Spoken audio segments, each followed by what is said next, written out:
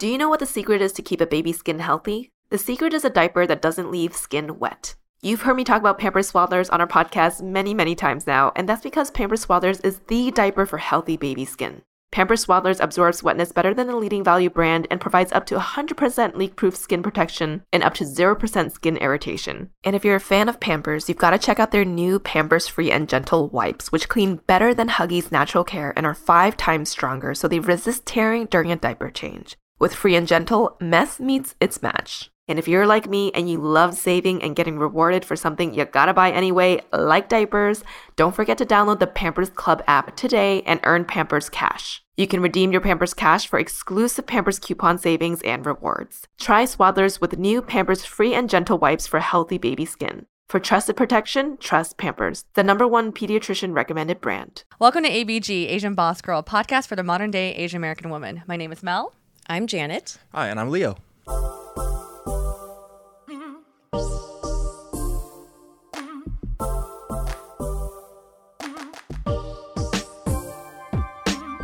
Today's episode is a conversation that's been requested by a number of our listeners, and it is to talk about the topic of Asians in porn. It's a little bit spicy. We feel compelled to cover this topic for a couple of reasons. One, the topic of sex, pornography, and sex work in general still has a little bit of a taboo perception, I think, especially within the Asian culture. Secondly, most of us know that within Western media, Asian women are generally fetishized.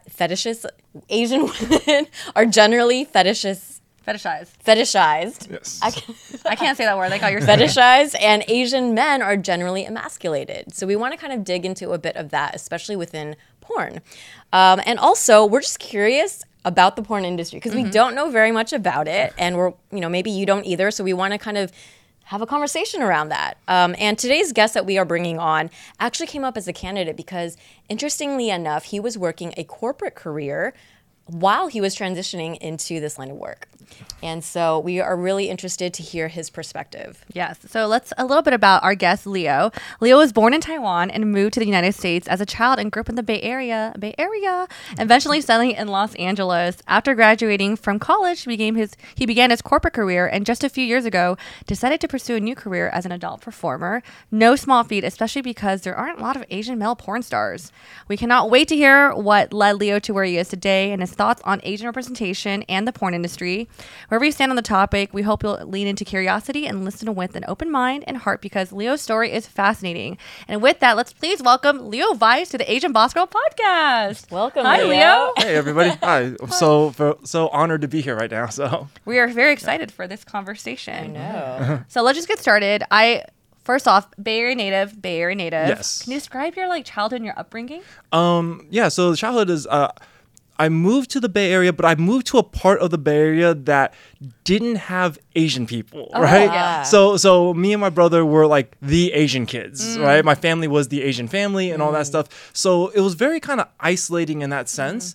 And I do think that's probably what is one of the many factors that led me down this line of work is, be the inspiration that childhood you needed. Yeah. And growing up in a community, in an area without a lot of Asian representation, a lot of Asian people, not seeing Asian representation or positive Asian representation in Western media and so forth, I will admit it made me a shy, kind of quiet, introverted kid, right? Yeah. There's a lot of things that go to it, but my childhood was, for the most part, pretty...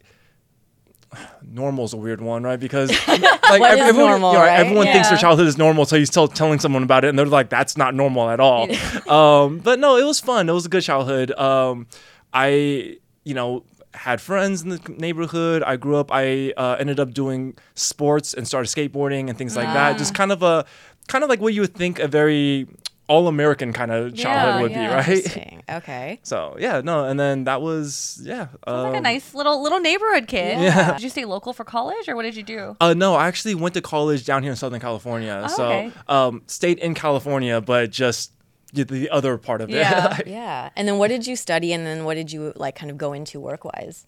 So interesting enough, I wanted to study film or art or something like that, but again, Asian parents, they didn't really see a future in all that stuff. So I have my bachelor's degree in political science. Oh. Yeah. I started off trying to do business, and after like one semester, I was just like, no, this is not for me. Also, I grew up in a family where both my mom and my dad, they both ran their own businesses. So I kind of knew that like you don't need a business degree to run a business. Yeah. You're learning a bunch of hypotheticals and theoreticals, but like running a business is actually just running a business. Yeah. So it didn't make sense to spend all that time doing that. And politics was something that I inadvertently I don't want to say fall in love with. I didn't really fall in love with it until like the higher ed part of college, but I got interested in it because the Daily Show, Jon Stewart, and like it was my nightly routine in high school. Was like I would come back from practice and all that stuff, be exhausted, do homework, this and this, whatever's, and then I would watch the Daily Show, and then that was kind of like my cue afterwards, like time to go to bed, get ready for the next day. Yeah. And I didn't understand the politics of the show, but I understood the humor and the comedy.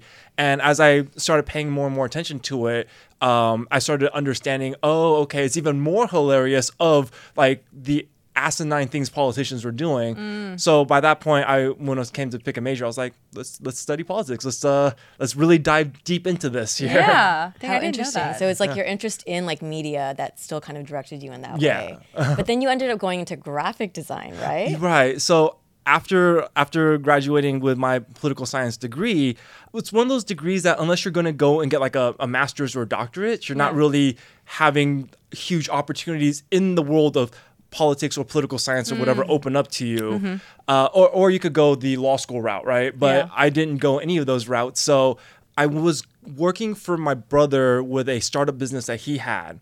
And because I still had the burning creative passion to do like art and film and things like that, I sent myself back to community college.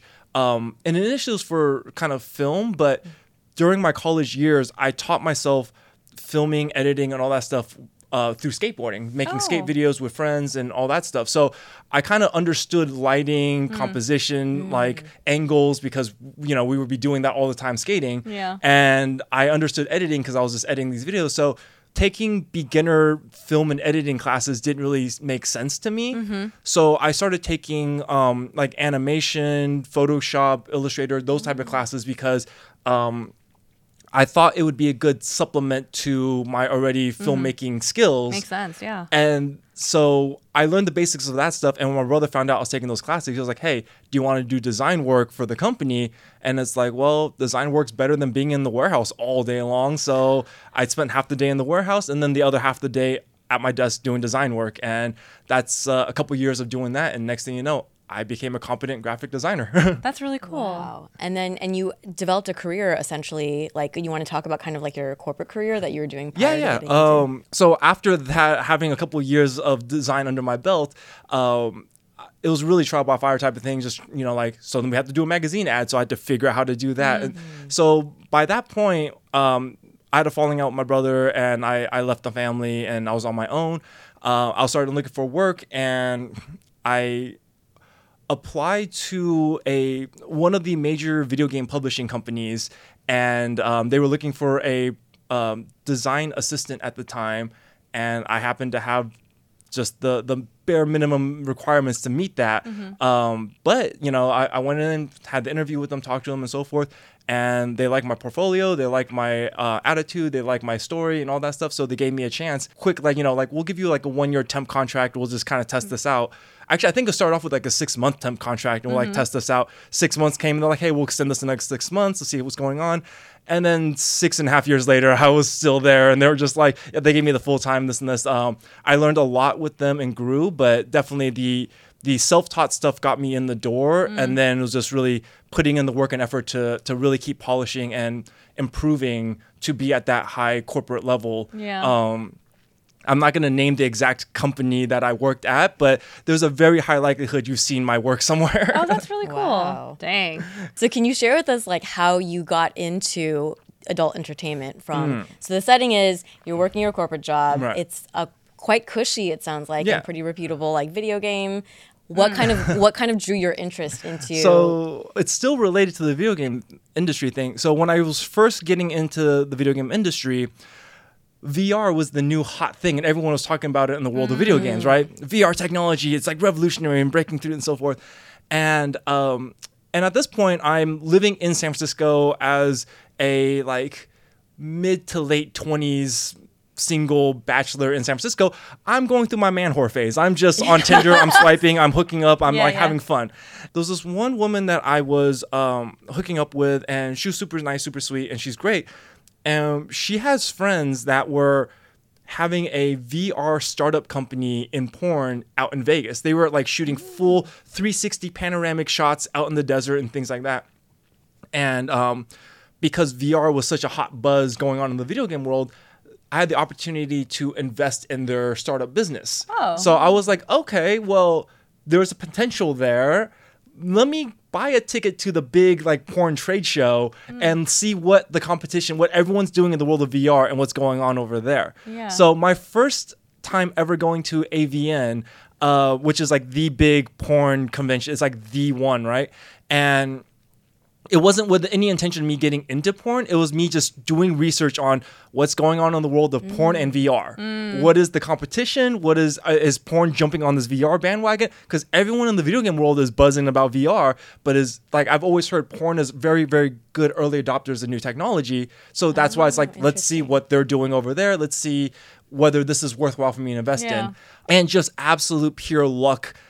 They put me in a hotel room that was on the same floor with a lot of the talents. So Sorry. Yeah, so I would oftentimes run into girls like both on the floor and on the hotel room and this like the hotel room floor and all that stuff.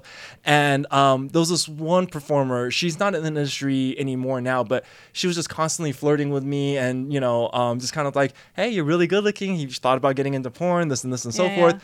And there was a couple other girls that kind of hinted at it and so forth. Just kind of like a wink nod, like really flirty kind of thing. Yeah. But it was the beginning of realizing that, well, if the girls are willing, if the talent is willing to work with me, that's already half the equation right there, right? Yeah. Like, I still wasn't 100% sure whether or not agencies or the industry would be interested in me, but at least talent is willing to work with me. So that kind of got the ball rolling on the idea there. I ended up not investing in the VR company because every other major porn company with massive deep pockets and the connections, they were all doing VR stuff. So it didn't make sense to throw my little money into this small startup company to try to fight the giants. But it got the seed planted in my head of like, there's a potential here. And then it wasn't until many years later where I fully started getting kind of disillusioned with the corporate life, you know, because as nice of a fancy dressing as video games are, at the core structure, it's still a corporate entity, right? I'm still taking orders from top down. I'm still not really doing what I want to do. I'm being bossed around by some other department head somewhere else that at the end of the year doesn't even dictate whether I get a bonus or not, right? So that led me to trying to figure out like what my next move is. What can I do that would really be happy and fulfilling for me? It wasn't even the idea of porn. It was that if I could do anything with my life, I would make skate videos all day. Like I would go out and make skate videos. But there's $0 made in skate videos. Like, you make no money in those things. Skate companies produce skate videos as a marketing expense. It's to help market and sell the products. The video itself makes no money. They lose money on those things, so they just write it off as a marketing expense, and then they sell product in the meantime. So, like, me just simply doing skate videos was not going to pay the bills.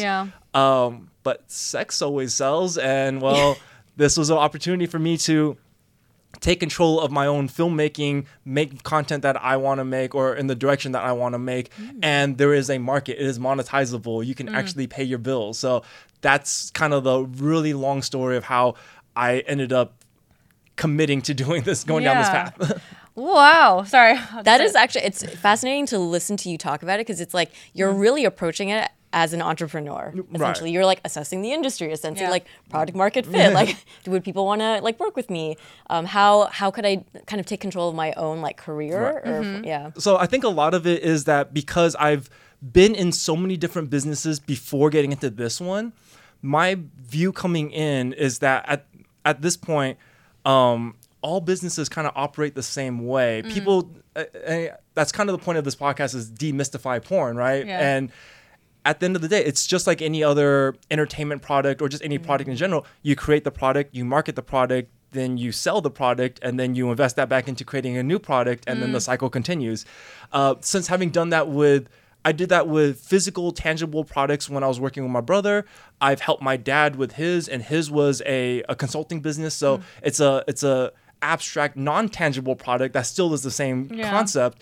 And then with video games, it's digital products and things like that. So going into porn, it's very understandable. Like, I knew the steps, I knew the thing, and the idea of just create the product, market the product, sell the product, repeat the cycle. I've lived it so many different times that going into this, the mentality is exactly the same, you know? True. I didn't think of it that way. But I think for me, like, would you say, like, one, I feel like going to that conference, like, kind of built up this, like, confidence in yourself. Like, I can maybe be a performer. But I think, were you ever, like, before you made a decision, were you, like, kind of, like, you have to be very secure with your body and yourself and your like sexual performance. Were you like thinking like were you ever questioning that? You're like, I'll be good on porn. Like, would you like I'll be fine. I think younger me would have definitely questioned this. So this is not something like an 18, 19-year-old me would have been confident in doing. But again, my man whoring phase in San Francisco definitely helped a lot. Up the confidence. Like when you get a lot of practice, and it was the thing is, it wasn't me asking these girls, like, hey, do you think I could do porn? It was one person in particular I was hooking up with. She just in the middle of it was just screaming out like, oh my God, this is just like being in a porn. Oh my God. And I was like, okay. Oh, shoot. That was a great boost of confidence to me. And then again, with some other people that I was hooking up with and so forth, they kind of made comments and things kind of like, hey, you're kind of good at this whole like sex thing. And like I thoroughly don't mind coming over here. And I'm living kind of in like a, not like the worst part of San Francisco, but it's not exactly like the nicest part of San Francisco. And women were taking the journey to my place. So it's like, maybe, what you're giving is your product is obviously solid. Right.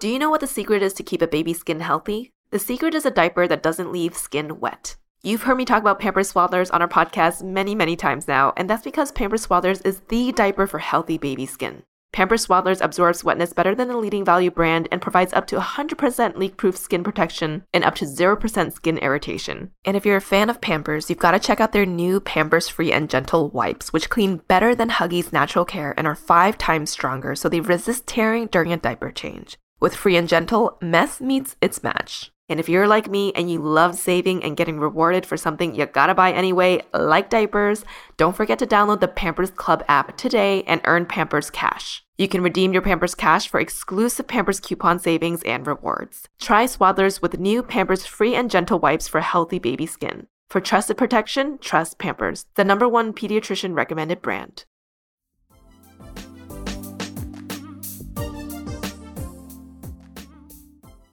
Okay, so now you made that decision. Like, how did you even get started? Like, were you like, okay, obviously you have like an interest in editing, filming. Were you, I guess, like self shooting right away, or you're like, I'm gonna find an agent? Yeah, no. So I started off self-producing, and the idea was always that because much like most people from the outside looking in, it seems like the porn industry is kind of hostile towards Asian male performers, right?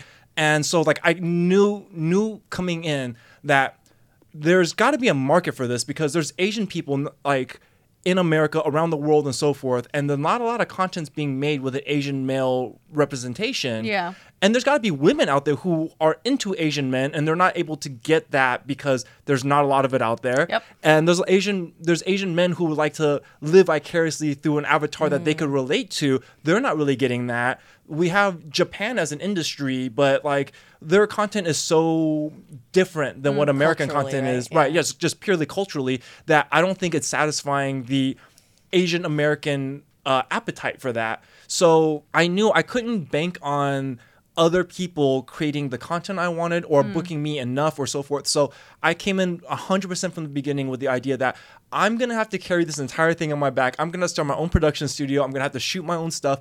I'm going to have to do all the heavy lifting myself because I can't just rely on handouts like that. I can't just wait for someone to give me an opportunity like that. If I want to be successful, I need to go make my opportunity. And so going in, that was the mentality, that was the mindset. And I started my career by self-producing my first, 12 or so scenes, hiring the performers, shooting it myself, editing, creating everything, marketing it, promoting, getting it out there, and all that stuff. Wow. So That's very impressive. Yeah. I mean, because there's like multiple roles that you have to, like multiple hats you have to wear to be able to get something like that done. Right? Oh, right. And it was a pretty steep learning curve too, because, agents, one of the main points of an agent in the industry is to keep out the riffraff, the random guys that's like, hey, so I'm starting this porn website and this, and I want to, and they're just like, yeah, right, for sure. You just get away from the girls, right? Yeah. So I had to actually do a lot of traveling. I was going to the events in person, meeting people, talking to people in person, and luckily I met somebody who, I met a couple people who were willing to give me a shot. One of them was like, hey, I'm willing to give you a shot, but you still need to go through my agent, jump through the hoops, and then let them know that I've said that it's okay. So I still had to do the whole process, which was good for me to learn, like, how do you approach an agent? How do you be professional in this industry? Because coming in as a professional from the corporate world, I think my emails look nice, but then you find out like, oh, this is film and entertainment. Like they're expecting other type of stuff. They're expecting like a call sheet, wardrobe, things that I don't think about because that's not the world I came from. Right. So having gone through all those hoops and so forth, eventually he's finally like, okay, let me ask her about you. And he's like, okay, she remembers you. She said, yes, it's fine. It's good. Let's book that shoot. And, because I shot with her and another person who were from the same agency, it kind of gave me the green light with that agency to like, okay, this guy's cool. He's been vouched for. He's like legitimate. So I was able to book more talent from that agency. And then from there, it's a large industry, but it's a small industry in the, what we call like the mainstream circuit of it. And so everybody kind of knows it. So after that, once I got in good with one agency and started shooting with some people, they spread the word to their friends. And then I was able to start shooting with other people. And then they got me in with the other agencies. And that's kind of how I was able to produce the content and get things going. Well, you're like pretty much your own, like you do the booking for your talent yourself and then like the set, like directing and then like also talent. And producing. That's a lot. And, lighting, camera. Like how do you know how you look like on camera when you're like not looking at You're the camera? the one in the shot. Right, trial and error. Just like, like I also did a lot of research into it too because I had the same problem. Was like, how do you frame these properly? How do you do these shots, right? And it was a tricky thing, but shout outs to Owen Gray. He had pretty much solved my dilemma when I stumbled across some of his films. I was like, he figured out the angles, the shots, the things. He figured out how to do what I already had in my mind, but he was already doing it. So, it's that thing. It was like creativity is heavily inspired by other creative people. And I was like, I was heavily inspired. It helped me understand how to frame things and do things a little bit better. So that helped me a lot. Wow. I mean, it sounds like you really hustled and you really like researched and you did so much to kind of like get yourself into this industry and then become successful. How did your family find out? What has that dynamic been like? So, as I mentioned before, I had a falling out with my brother, so we haven't really spoken in a long time. So when I left the family, I had a falling out with everybody in the family. So I went a couple years without speaking to anybody, just full no contact. And once I got pretty established at the video game company I was at, I was fully independent at this point. I had my own healthcare, taking care of everything. I was good. And I started having that kind of not like a nagging feeling, but just sort of this weird feeling of I'm getting older. My parents are getting older. You never know what life's going to throw at you. Yeah. And I don't want to regret that something tragic happens and I had not made amends with my parents.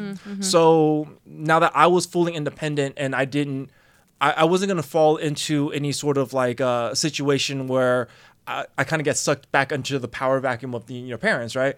So I felt that it was safe for me to kind of reach out to them. And it took a while, but there was this understanding of where they went wrong with things. They had the best intentions in mind, but obviously, that's saying the road to hell is paved with good intentions. Like they had good intentions, but they constantly were messing up my trajectory in life. So that's kind of why I had to leave, was like, I can't be myself and live my life and find happiness as long as I keep doing what you guys keep thinking I'm supposed to be doing with my life.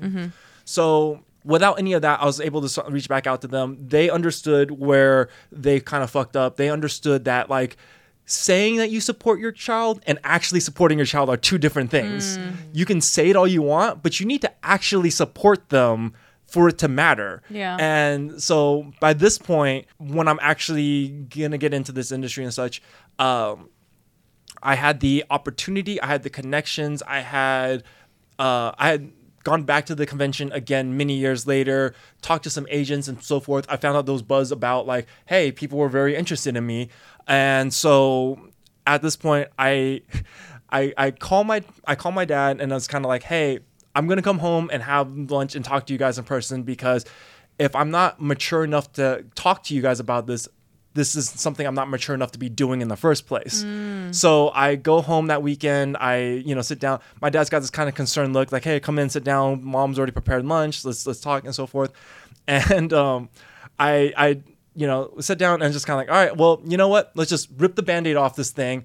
And I just tell him, I was like, I have the opportunity to do porn, and I'm most likely going to take it. And there's not a lot of Asian male performers in this industry, so it's not like a sea of Asian dicks I could just hide behind and be like, that wasn't me, guys. Like, Yes. so I knew fully that like the chances and likelihood that, one of the cousins, one of my brother, like somebody finding it is pretty high. Yeah. So let me just tell you guys right now. So that way, like, this is the courtesy conversation we're having. We don't need to talk further about this all the time. I don't need to mention this to you guys, but like, if you hear the rumors at the family reunion, if you hear like so forth, don't say I didn't warn you guys, so forth. And my dad's reaction was just like, it's both funny and kind of sad. It's just like, oh, thank God, like, you're not gay. Like, he thought I was going to come out the closet to him about that. Yeah. And it's like, it's funny in the sense that was his big concern, but it's also, it's like, homophobia in Asian community. It's like,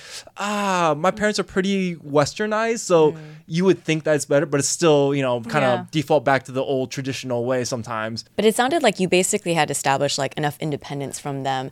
It was because you called it, you were like, this is a courtesy. Like, I'm not asking for permission. I already have, I can take care of myself. I've established myself, and I'm just letting you know. And so you almost like didn't really care really what they would think. No, that's exactly what it was. And that's also where at that point, I'm older in my life. I think I'm probably in my early 30s at that point. They've seen me completely cut everybody off and thrive on my own. So they're at this point, they're like, you know what? We've understood in the past, we think we know what's best for you, but you know what's best for you. Yeah. We're seeing it right now that you're doing what you're doing, and you've just, in that short amount of time, completely put your life back on the track you wanted to be, found success, is doing pretty well. So if you believe that this is the path that you need to go, who are we to tell you no? Because obviously we don't understand your life journey, right? Like, they kept thinking they did, and that was the whole problem was I had a vision, I had a plan, they didn't understand it, so they kept derailing me. And then this time they're just like, you know what? We trust your decision making. We trust you. Whatever you're deciding to do, we support you now. And so that's where we're at. That's good. Okay, so I do want to talk about dating, because that's a very popular topic on this podcast. Obviously, you're in the industry now. Like, when you meet someone for the first time and they ask you like, what do you do for a living? Like, how do you respond? That question. I'm pretty open about it. It just depends on the setting and the situation, right? Obviously, if it's like I meet somebody who's got their kid with them and so forth, I'm going to be very kind of vague about it and so forth. If I'm just talking to another adult in an adult setting, I was like, I this is what I do and so forth, right? So usually, especially when it comes to dating, this is something I really want to be upfront about, because it's like, you should know these things about me so that I don't accidentally violate your boundaries without any of us setting even what the boundaries are, right? So usually when it comes to meeting women and stuff like that, I'm very open about this. It's like, hey, this is what I do. This is this and this is that. This is who I am, right? Yeah. I like openness. Do you have a preference to date people in the industry or out of the industry? I'm currently dating somebody who's in the industry, and I think there's pros and cons to both. I recommend people who are in the industry to have support that is outside the industry, so you don't get sucked up in the bubble all the time, right? Because a lot of it is very kind of high schoolish at times, because again, like I said, when you're in the sort of there's only so many people that kind of do what we do. So you all kind of know each other, or at least know of each other. And then because everyone's working with each other, stories start spreading, things like this, and then a lot of gossip and all these things kind of occur. So it can get very kind of high schooly at times, where it's like you get trapped in this little bubble of your own community, and you start thinking the most important thing that's happening is what's happening in the porn world. Yeah. Where it's like, no, it's nice to be grounded and stabilized a little bit. And I'm very lucky that I have my good group of friends that none of them are in the industry. So sometimes I'll be complaining about a real work problem, and all they'll do is just rag on me and just rip me to shreds. To be like, oh, really? That's a real problem? And it's like it is a real problem. But yeah, the having you guys keep me grounded, that's that's fine. It's But with that though, it's also nice to have someone who understands the problems, right? It's nice to have somebody that when you're talking about like, oh, I had a hard day at work, they're not going to just suddenly make fun of you. Oh, a hard day at work, right? Yeah. Like they're going to be like, oh no, it's like, I understand. It happens. It's like, it's work. It's an actual thing. It's, so there's the pros and cons to both of those. Right now I'm with somebody who's in the industry. So it's great to, when either one of us have a day, whatever's, we can vent to each other about it. And we both understand like, okay, I understand where you're coming from. This is fine. Yeah. I know what you need right now is just like vent, relax, hang out time. We're good. Like, is it hard for you or for her to like see each other work with other people just because of the nature of your work and being physical with other performers? And no, I think this just goes back to the core of who we are as individuals, because even before getting into this industry, I was already kind of exploring relationship dynamics that weren't the standard traditional monogamous relationship. So I always kind of knew that's like, my belief is some people are wired for monogamy, and that's great and that's wonderful, but other people are not, and they're wired for more like polyamory or whatever's, and you should just find what works for you. And having been in long-term monogamous relationships, I kind of realized that it's not really the thing for me. So going into this industry, I was already sort of polyamorous in the first place, and my partner, she also is polyamorous as well. So both of us so that's why this kind of works out really well for us. That's like, okay, cool, we can both do our thing. And then also we were pretty much platonic friends for about a year and a half or so before we started dating. So during that time, we were just purely friends.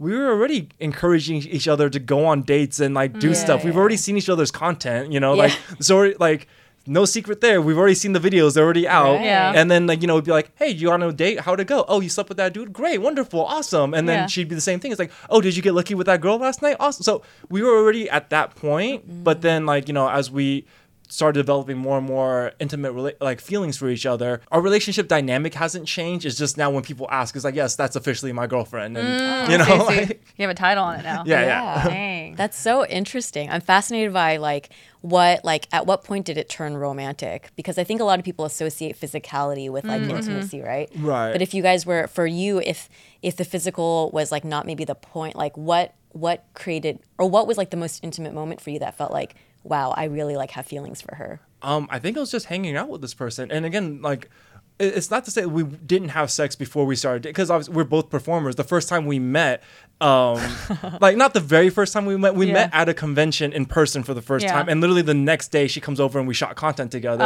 So it's like, so we've had sex, but it wasn't the foundation of our relationship. The foundation of our relationship was us hanging out and just being friends and enjoying the same shows. I introduced her to one of my favorite shows and she binged that with me, and we would just hang out and she would complain about her day and this and this. I'd watch her dog when she's at work and all this stuff. So we really started we started going to just doing things from an intimate level, right? And just building that connection as people. And towards the end, we started having sex more than we did at the beginning, but it still wasn't it wasn't like we just got to keep fucking all the time. You're not performing. It was just just the two of us and so forth. And at a certain point, we just kind of realized that hey, we're already pretty much doing the boyfriend-girlfriend thing. We're already living that lifestyle. And I'm pretty sure we both have feelings for each other, in that way. So let's just, let's just make it official. Dang. Okay.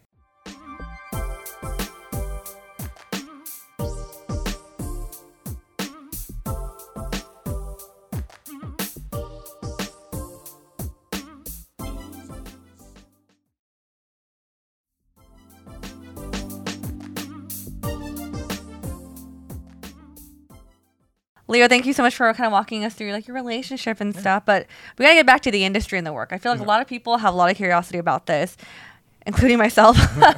Can you kind of walk us through like the setup of a scene? Like, I think you walked through like you kind of like did your research, like finding the right angle in the shot. But like, I'm just curious, like when you talk to like your other co-performer in the scene, are you guys like saying like, oh, this is what I'm turned on by this? So like that way when the camera starts rolling, you guys know what the erogenous zones to hit, or is it more like, we'll roll, let's see what happens, and I'll cut a bunch of shit out if it doesn't work? So like, what's your process with that? So yeah, I think everybody, when we start doing a scene, before the scene, whether it's your personal content shoots or you're on a more of a mainstream set, we have a do's and don'ts. And we have a moment where we kind of go through, and during this time is when we show each other our tests, you know, to make sure that like our we have full panel STD screening every 14 days to be eligible to work. So you show the test to be like, hey, everything's good. My test panel is clean. Then you start going over your do's and don'ts. You're like, hey, don't do this. These things are off limits. And then these things are the things I do like, and this is what I enjoy, this and so forth. And depending on the type of scene that you're shooting, you know, like some of it is sometimes not applicable. Sometimes it's like, okay, cool, we could work this in, this and that and so forth. And yeah, we definitely have a conversation about it beforehand. That way going in, we know like what we can't do and so forth. Because a lot of it is spontaneous in the moment, but you don't want to cross someone's boundary in the moment because you just didn't know. So we do have these conversations and talks beforehand. Oh, okay. Yeah. Very interesting. I didn't know that. Yeah.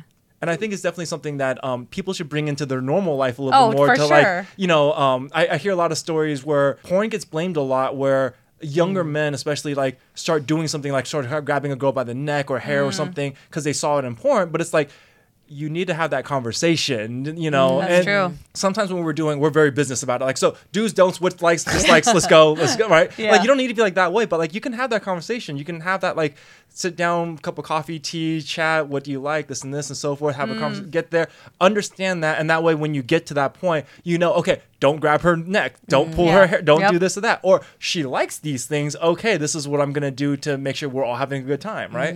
That's a good note for everyone out there. How much of it is like choreographed for you? Like, I know even, you know, you want to play off like what's happening in the moment, but do you have like your certain set of like moves or kind of, you know what I mean?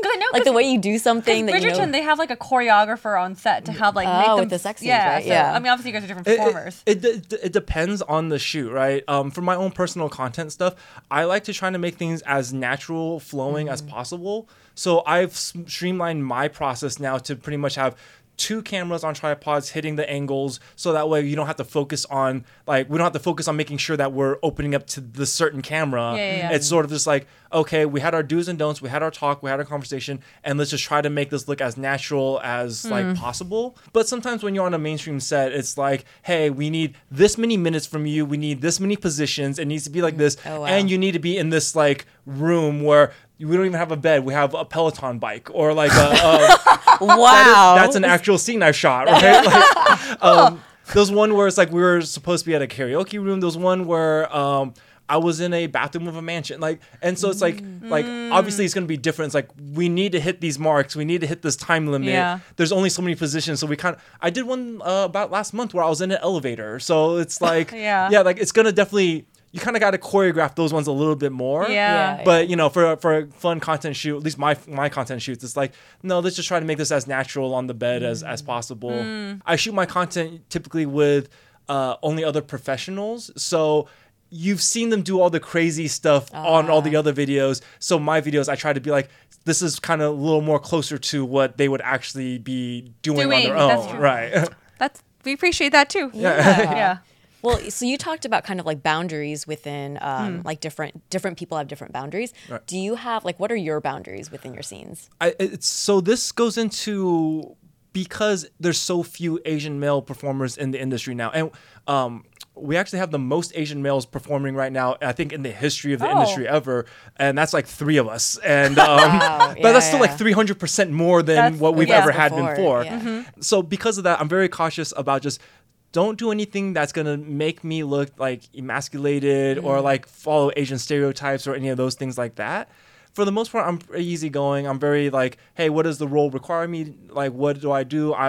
I come at it kind of like this isn't me the person, this is me the actor. I'm acting this thing, I'm playing this role, right? So that's sort of the main thing I'm conscious about. And then just physically, it's sort of like, if you're gonna play with my balls, be gentle. They're kind of sensitive, like that one. And then just again, like, don't stick anything up my butt. That's a pretty standard across the board. Most people have that, unless it's like an actual anal scene.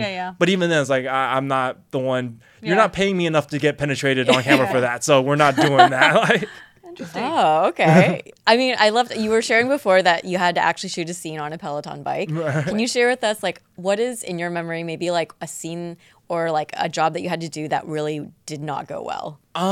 Okay. So I think there was only one time I had a real like issue, and it wasn't anything about the shoot or the scene itself. It was just that I was dealing with a personal life issue that had lingered onto that day on set. My co-performer was fantastic. The director is awesome. The set was great. It was one of my very first early scenes, and massive crew, 20-something people, like a full like movie production type situation.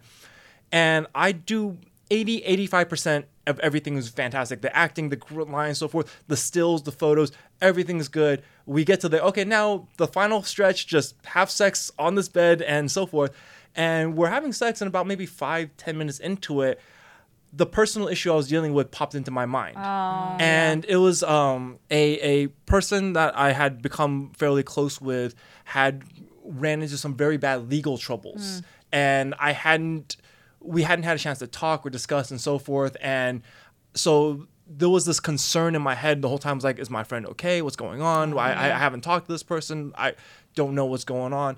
And I was just talking to one of her friends earlier that day. So in the middle of the scene, the idea pops in my head. The thought pops in my head of just like, did the friend text me back? Is my friend okay? This and this and so forth. And it starts getting in your head. And I think a lot of men understand this, that the hardest part for a male performer is, just making your dick work. And it's the one muscle, the one thing that you can't physically control. It's pure mental, right? It's like 100% mental, whether or not that thing's going to work or not. And if you're not mentally there, no amount of medication or anything you take is going to work. Because even all the medication just makes it easier to get aroused. You still need to be aroused. You still need to mentally be in the moment. And the fact that I got that dark storm cloud that popped in my head, it got me out of the moment. It got me out of the zone. I started losing my ability to perform. I told them like, hey, I need like 30 minutes to kind of clear my head because I'm going through some personal stuff. But just because of the timing, it was like I was the afternoon shift. So they were like, hey, we don't have this place for that long. We still got to do voiceovers, this and so forth. We don't have 30 minutes for you. You got to either do this now or so forth. And that was the one time I had to be like, I can't. I have to call it. Like, we have to figure out how to hit the angles or whatever's, but I can't do this. And I've been good every other time and so forth. But that was just the one was like, if they just gave me 30 minutes to clear my head, get back, reset, refocus, and so forth, I would have 100% been good. But this timing and everything was just like, no, I just... that's a really good point. It is something that you can't, it is the one muscle that is mental. It's on control. I think that's a good reminder because I feel like talking to a lot of like girlfriends share their stories sometimes with their sex life. I think as a guy, that's just, they've shared, and it could be really, the guys could be really hard on themselves when that happens. And I feel like it's actually quite normal. Yeah, it's quite common especially in today's world of stress. I feel like that's like so common. Yeah. And it goes into the thing where like, a lot of guys fantasize and think, oh, I could totally do this and so forth. And it's like, can you mentally be in your happy place while a crew of 20 strangers that you just met, no like pressure. maybe 2 hours ago, are staring at you naked while there's a person that might not even necessarily be that into you who's just sitting there looking bored, being like, are you ready yet? While the director's like, yo, hey, we gotta go, man. Dude, like, come on. Like, can you get it up at that point? No. Like, I will answer for myself. No. Yeah, that's the reality. And that's a lot of guys, when they face the reality of it, it's like, oh, no, this is difficult. That's why the pool for male talent is much smaller than the female talent, right? There's just so many less guys who can do this and do it regularly and consistently. And that's why they get a lot of work and get consistent work. That's true. That's true. Dang. Well, thanks for sharing so much about the industry, Leo. We do want to end this podcast with like a fun round. Okay. We're going to do just for like a this or that, like a quick fire round. So the first question is noodles or rice? Ooh, noodles. Ooh. Being in production or self-shooting? Ooh, self-shooting. Doggy style or missionary? Missionary. I like looking at faces. It's the thing. We had talked about that as well. Lights on or off? Low mood light. Because like you don't want the harsh light like interfering with you in the middle of it, but I still want to see what's going on. I want to see everything, right? Like, The visual component. Yes. Yeah. So it's like so shaded. Yes. Great. Well, thank you so much, Leo, for being on our podcast. This was a really great conversation. I feel like I learned so much. There's so much yet to learn too. Yeah. No, it was great to be here. Thank you guys so much. And if you guys want me for a round two, I'm more than happy to come back. So For sure. Well, let our listeners know where they can find you online or if they want to find your content. You know what, the easiest way I tell people, you can find me on the hub. You can just search Leo Weiss. My videos pop up, and from there you can get to my profile, and from there it'll show you where all my socials and everything is. So if you want to follow me on Twitter, Instagram, and whatnot, that is where the official place to find me at. Perfect. Great. Well, listeners, feel free to leave in the comments any questions that you might have for Leo, and if you want him back on a second time. Yes. And with that, we'll catch you all in the next episode. Bye.